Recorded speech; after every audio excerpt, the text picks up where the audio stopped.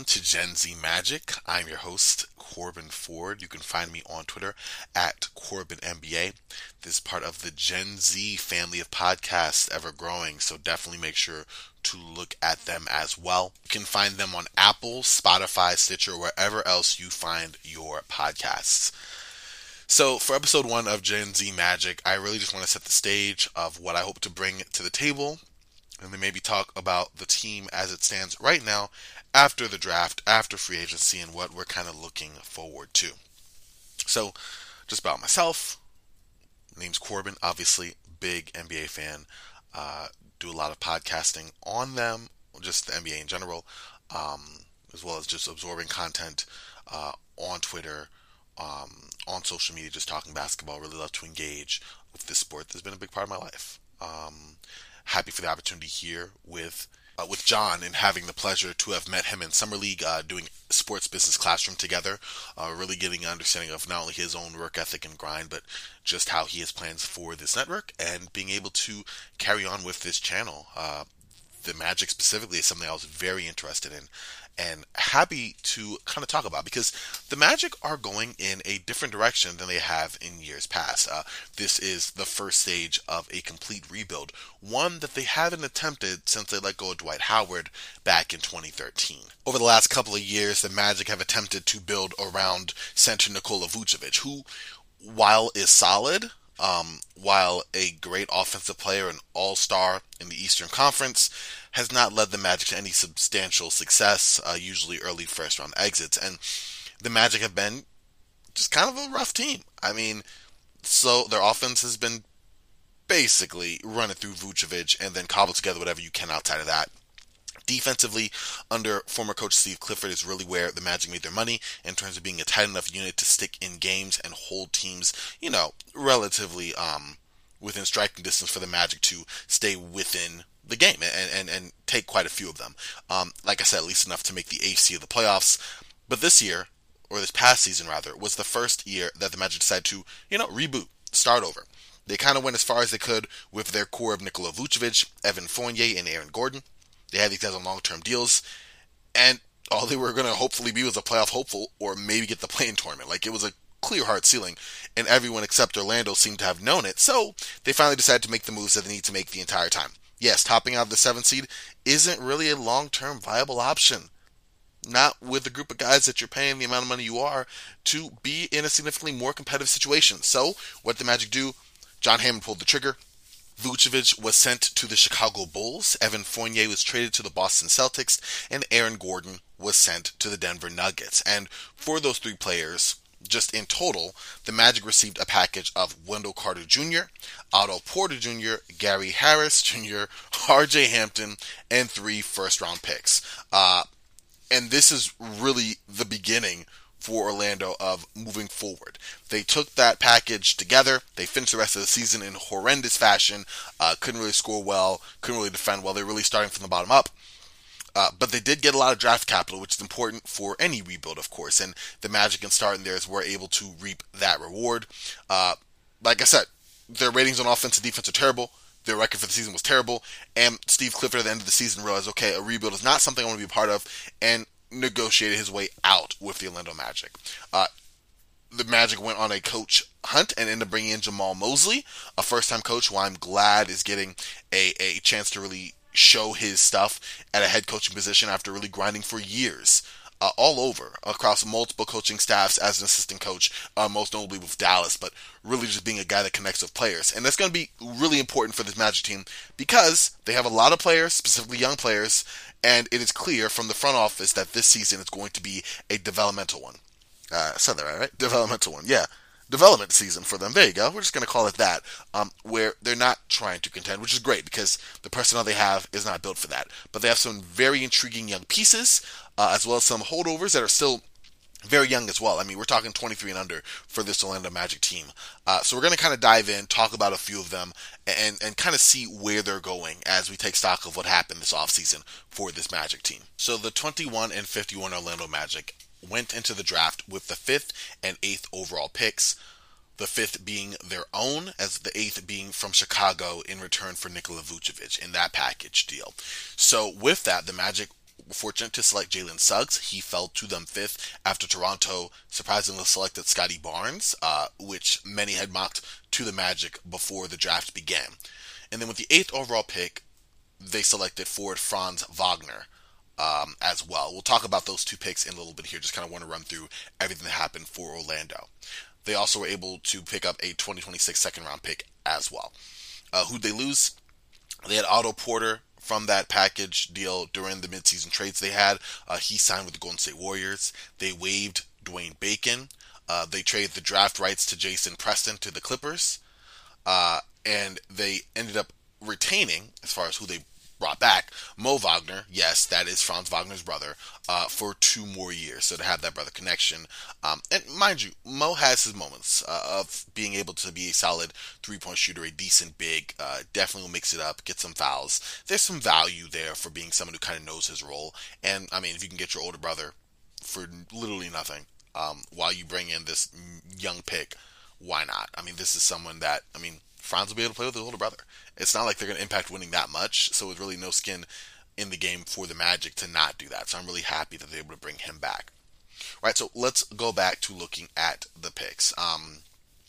It's kind of hard to screw up 2 top 8 picks. I feel like the Magic didn't screw up at all with number 1. I like Jalen Suggs, what he brings to the table as a guard that could potentially be a lead guard in the future for Orlando Magic team that actually already has a stable of guards. If you look at Markelle Fultz when he returns from injury, if you look at Cole Anthony, you look at the returning vet Michael Carter-Williams, although if we're being honest, Williams is kind of more of a forward at this stage of his career than a guard, but you have a lot of guys there that are decent. I mean, Markelle Fultz has definitely improved since he's been traded to Orlando. He signed a 3-year extension with them. He's someone that led a decent ball club, had the Orlando Magic to their best start ever before going down with that ACL injury. So we're not sure how he's going to be when he comes back, but that shooting still hasn't come since his unfortunate injury. As far as shooting from range, particularly long range, that's not in his game, and that's something that you kind of want your point guard to have if penetration isn't always an option. Cole Anthony, picked 20th last season, played well, started off pretty rough, ended up pretty strong, had an uneven middle of the season, and injury also played a part in that. But he's someone that right now I think is more shot first, pass later. Maybe someone who projects as more of a 6-man type point guard. And then Mike Carter-Williams, who has some point guard capabilities, but is more than likely your small forward, maybe your shooting guard, definitely your swingman type guy. So when you bring in Jalen Suggs, you bring in a guy who comes in with the rep of being a solid shooter, especially over the last couple of years, someone who can bring his athleticism and use that as well, maybe turn into some more shot creation, become that guy who makes plays happen on a Magic team that really don't have that. So that was a solid pick. I'm 100% good on that. Mo Wagner is where it gets interesting. Mo Wagner from Michigan, he's okay. I don't understand when, this is my own personal philosophy here, I'm sure many agree with this. If you get a top 10 pick and you get a guy who can be potentially the best player on a team, you do that. If you're picking for fit, then fine. I think Wagner fills a lot of needs. He's a guy who can do a little bit of everything. Doesn't do any one thing great, but he can fill in a spot. And if you're a team that like let's say the Warriors or a team that was drafting in the lottery that, kind of new to the game there, definitely wanted to pick up some pieces here and there to add to their already existing core, then great, 100%. But right now, you were 21 and 51. Orlando has plenty of room to grow. You want to find the guy who can maybe be that guy, who you are building around, because right now you are starting from nothing, essentially. Starting from scratch. So I don't know if Wagner was the right choice, especially when Moses Moody was still there. Moses Moody is someone I was really big on. He comes in as an intriguing prospect that is pretty much already a regular rotation player in the NBA.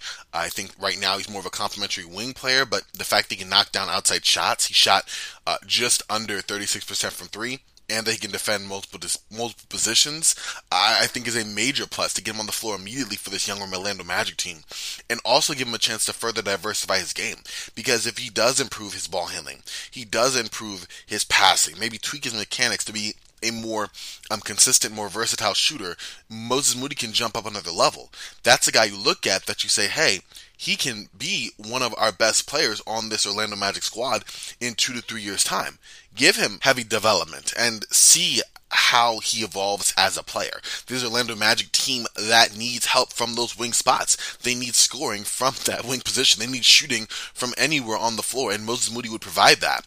And in addition to that, his athleticism on the defensive end, his length, yes, he needs more polish there, but he has a very good wingspan, solid leaping ability, good lateral quickness. That can translate to on-ball defense effectively. It hasn't as of yet, but again, you bring him with this coaching staff led by Jamal Mosley and the developmental staff that's trying to get him to be a better player, and you have a much higher ceiling, in my opinion, over someone like a Franz Wagner, who projects to be a very solid role player no matter where you go. But the outcome of him possibly being one of the main guys for Orlando is not likely, especially when you look at him considered someone in Moody. And then you look at how their respective summer league performances were.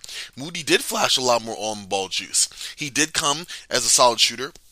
He did show some ability to get to the rim, finish around there. It was very encouraging to see if you're a fan of the Golden State Warriors or just a fan of Moody in general. But looking at how he fit in Orlando, the type of archetype of player that Moody is, that wing type scorer, potentially, is something that, let's be real, Orlando hasn't had for many years. I mean, even in their heyday, around Dwight Howard, they had a huge Hercule. You had yourself a Jameer Nelson.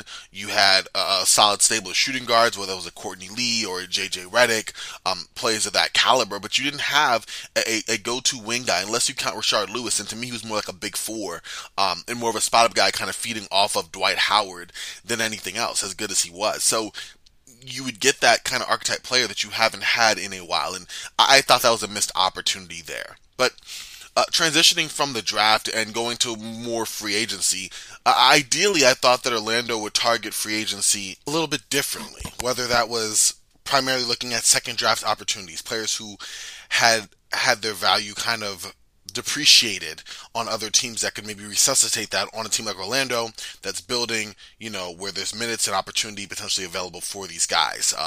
Limited run and maybe getting more of a chance to find the right role for them. I was thinking guys like a Frank Ntilikina, or maybe trading for a guy like a Marvin Bagley or a Jarrett Culver. Well, Jarrett Culver did get traded from the Minnesota Timberwolves, unfortunately, not to Orlando Magic, or maybe fortunately given how he's played, instead to the Memphis Grizzlies. Marvin Bagley, as of the time of this recording, is still staying pat in Sacramento. Frank Ntilikina laid on the free agency vine for a little bit of time and finally signed with Dallas Mavericks. So that didn't work out that way. It seemed that Orlando was content to stand pat, which may not be the wrong move in terms of not bringing major or even semi-major signings. They signed Robin Lopez, and I think that he is a decent fit for them and someone who is a veteran that can round out their depth.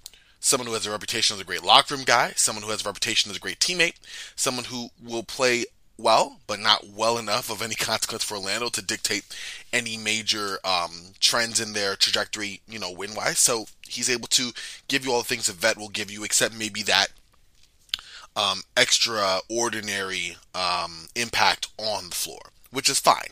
Someone who is probably going to be behind Wendell Carter Jr. and Mo Bamba, or at least that is the hope for either Carter or Bamba.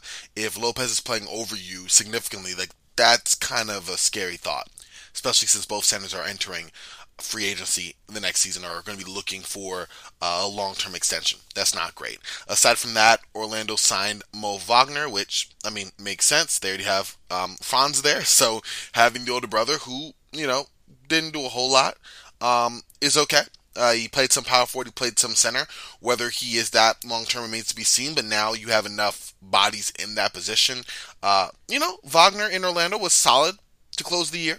Probably enough so that whether or not Franz was drafted for the Magic, probably deserved a chance to see if he can build on that promise that he kind of showed. Again, I don't see him being a major game changer, but someone who is still young enough, has bounced around a little bit, played with the Lakers, played with the Wizards, and, still has a chance to make something of his career. And if they're still in Orlando with his younger brother, then why not?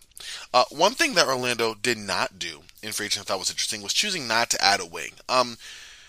Despite being sacked of bigs and having more than enough point guards, the Magic are thin on bodies that play the traditional small forward position. You really have just Terrence Ross, and that's about it.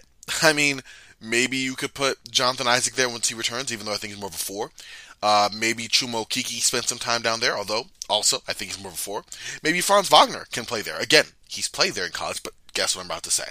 Yes, I think he's also a four. So maybe that's where they go. Or, again, like mentioned earlier, it doesn't really matter all that much. I mentioned enough guys who can play the two, maybe go swing to a three. We're talking a guy like a Gary Harris. We're talking a guy maybe like a RJ Hampton who has grown 2 inches from 6'4" to 6'6", reportedly. And so there's something there. Otherwise, it's still kind of awkward.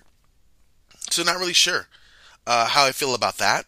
And then the last thing of any note that the Magic did in the offseason was trade their 33rd overall selection. They traded them to the Clippers. The pick, rather. They traded the pick to the Clippers for a future second that will most definitely be worse because it's the Clippers and they're in a way better position than the Magic are by like a certain stratosphere. And, they got cash as well. So now they've traded away second round draft picks in 5 of the last 6 years. The last time they failed to do so was 2019. They didn't have a selection to trade away. So there we go. But I mean, it definitely isn't of much consequence on the short term. But some of these second round picks end up becoming decent players. There's value to be found in those latter picks, especially if you look at the more analytical side of team control and how the Magic on a young roster that can become very expensive very quickly can leverage that with young talent that they can, have on hand for years to come, trading that away for cash and future seconds that will put you farther back in the draft in future years isn't maybe the best way to go about it, but it's not huge enough that it's a major consequence. So I'm really just picking nits here. In closing, episode 1 of Gen Z Magic with myself at the helm, I just want to say I'm excited to really dig into a rebuild of a team like this. The Magic have a young roster. They have a young coach, new coaching staff, developmental team. I am excited to see kind of where they go following the peaks and the valleys of this team, of this franchise, and, being able to chart its progress. You rarely do you see teams in the NBA that completely say, okay, we're going to start over scratch and build up. We have the Oklahoma City Thunder right now. Other teams that are in that area because they are just bad and no easy way of rebuilding, but most are in that middle phase, that treadmill of mediocrity, if you will, as they try to, field a competitive roster for the playing tournament, potentially a playoff spot. Maybe they can have a decent enough supporting cast that a star from another roster will come free agency or, a trade with the assets that one team may have accumulated in the time to be able to have available. So with the Magic right now, there's none of that.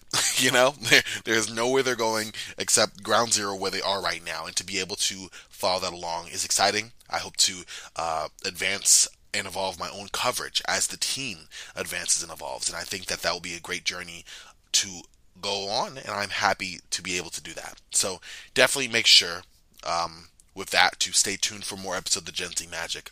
Follow me on Twitter at CorbinNBA. Follow the whole Gen Z channel for sure. Like I said, Gen Z Magic, you can find that wherever podcasts are found.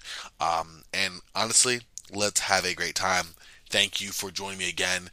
Appreciate y'all. Love everyone who listens. And y'all have a good one, all right?